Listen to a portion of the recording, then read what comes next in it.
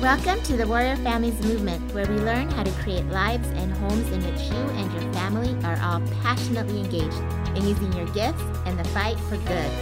I'm your host, Karen Bates, and I'm excited to journey with you as we learn to let go of the weights of distraction, perfectionism, comparison, and control, so we can freely walk with courageous purpose and loving presence on our unique paths. Each episode is designed to shine light on a step you can take toward your inspired dreams and visions for lifting your family and lighting the world.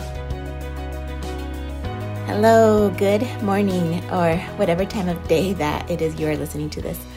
I read a fairy tale recently, a Grimm fairy tale called The Golden Bird, and it has become my new favorite fairy tale because I just found a lot of little lessons for me in it. And one that I wanted to share today is about trusting God enough to let yourself rest. I think it's probably an important thing for us to think about right now as we head into the holidays. I know it is for me.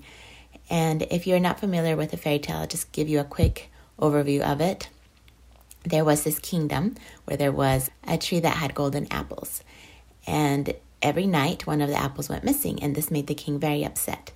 And so his oldest son said, "I'll watch the tree tonight, Dad, and I'll see what's happening." And so he went out and he fell asleep. And the morning, the apple was gone and he didn't know what happened. So the second son goes and does the same thing. Again, he falls asleep and doesn't know what happened.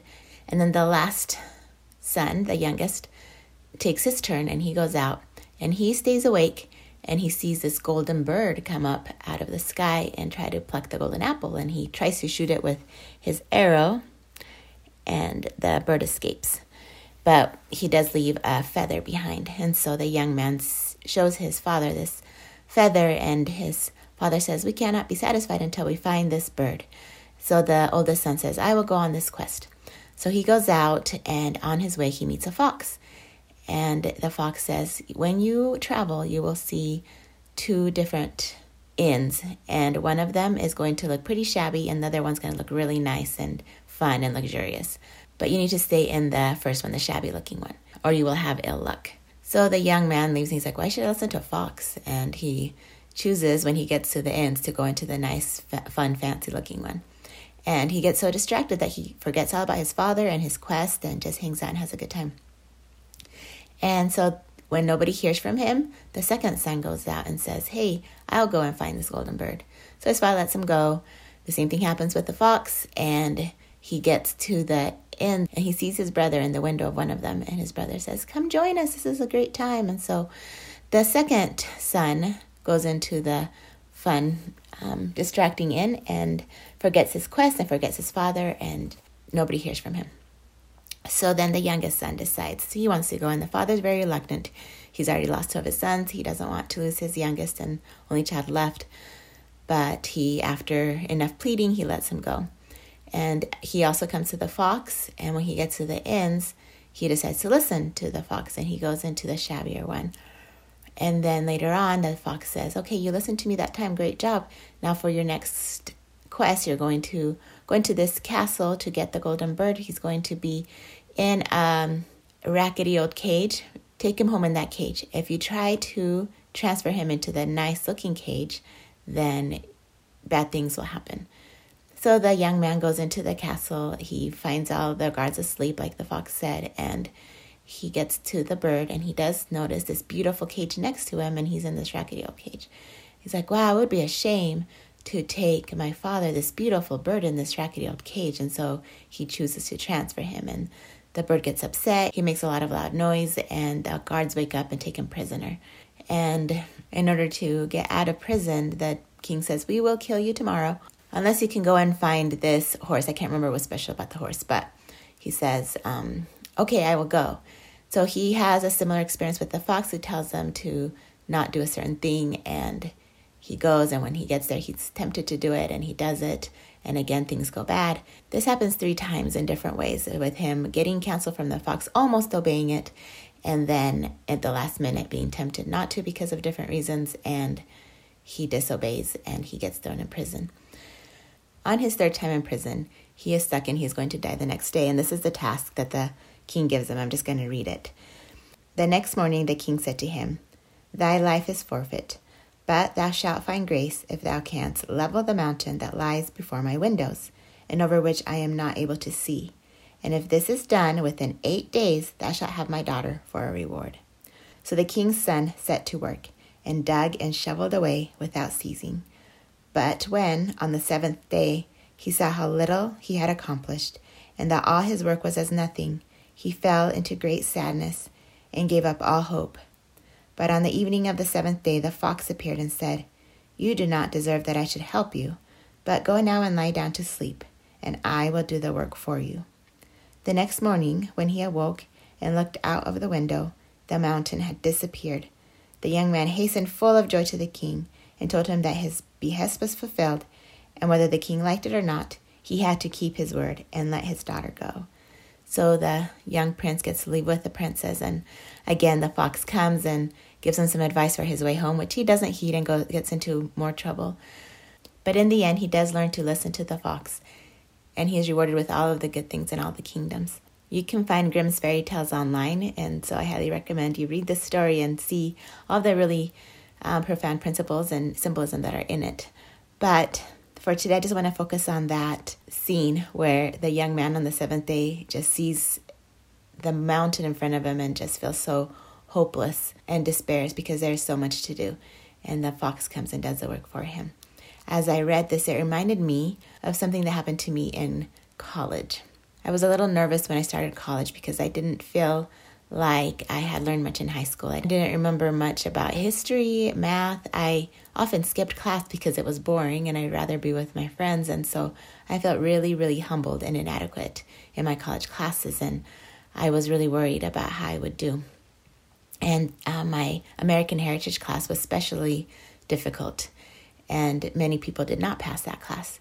So one day I knelt down to Heavenly Father, and it was a Sunday, and I was tempted to do my homework on Sunday. I had been taught that it's probably not a good idea to do homework on Sundays, but I felt like if I want to pass these classes, I need to do my best and do homework on Sunday. And I knelt down and I asked Heavenly Father to please help me be able to pass these classes without doing homework on Sunday. And I told him, I know I have made a lot of mistakes in the past and that I'm in the situation I put myself in, but I really need your help. And I'm not going to do homework on Sundays, but please help me pass these classes anyway and be able to do a good job. So I put in my effort. I read the books. I did what I could do. I did not do homework on Sundays. I was able to not only pass my classes, but do really well, often getting the highest scores in the classes that I was in. And it was because of that help that God gave me, because I chose to rest on His Sabbath day. I just think it's important to remember that God gives us time to rest. There's time at night, every day that we can sleep. There's times during the day that we should take a little time and just be with Him and notice the things around us and feel gratitude in His love. I recently watched a movie that is my new favorite movie. It's right up there with Mowgli.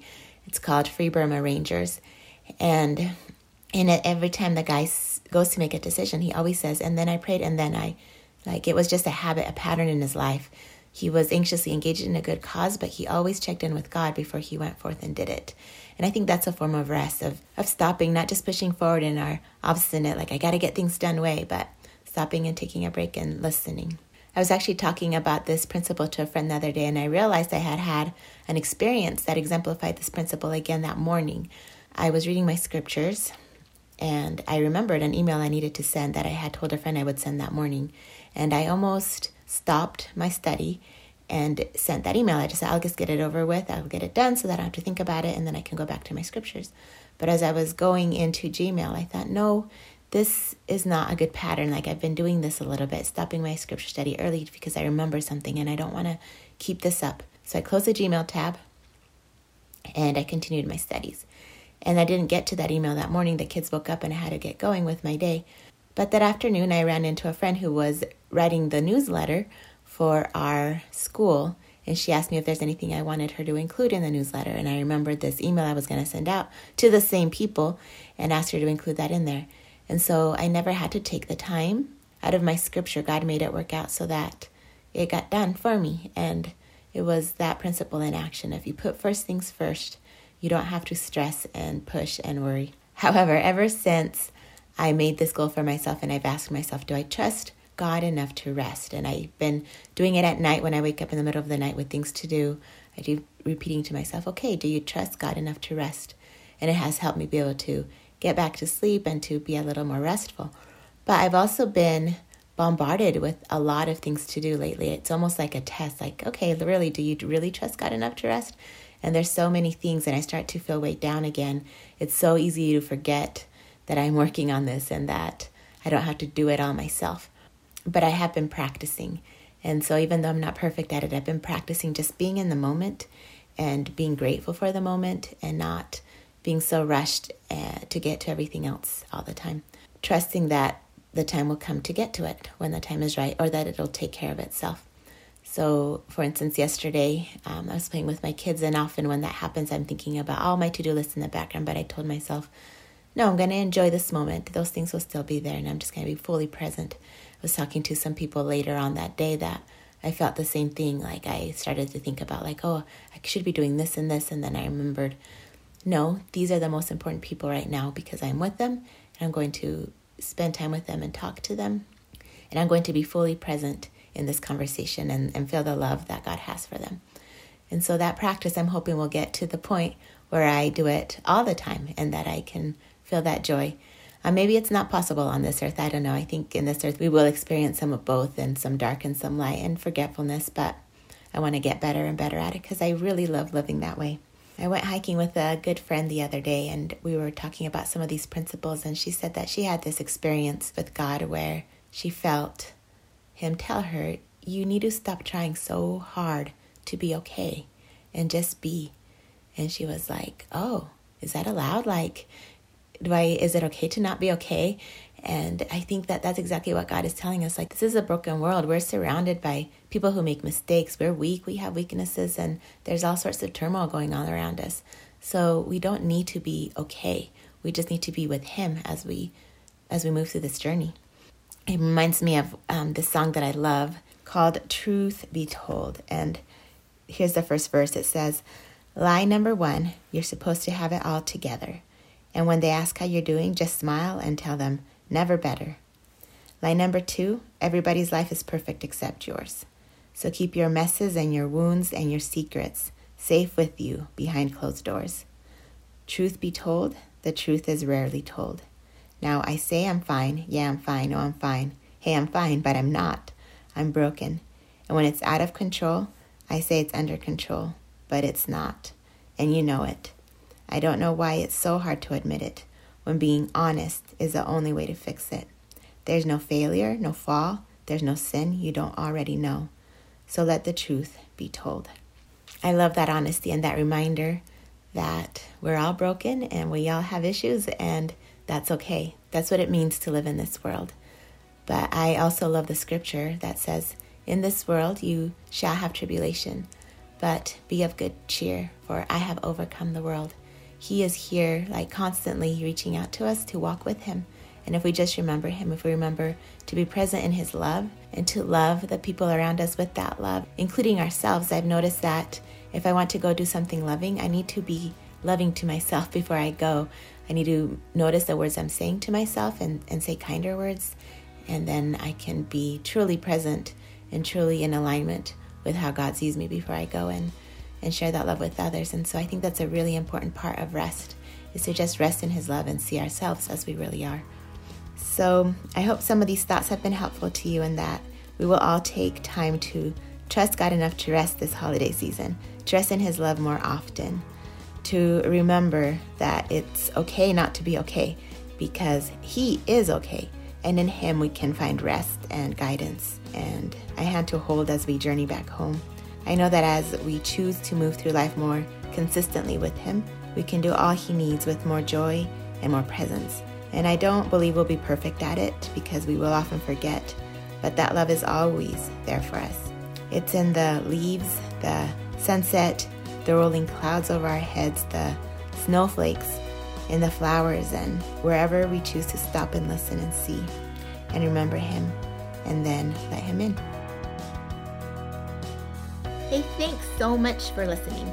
Will you please rate, subscribe, and share this podcast with your friends so that we can grow this warrior family movement and encourage one another in using our unique gifts in the fight for good. And if you'd like to know more about the Warrior Journey program, the events, the school, or any other resources, please visit warrioreducation.com. And I'll see you there.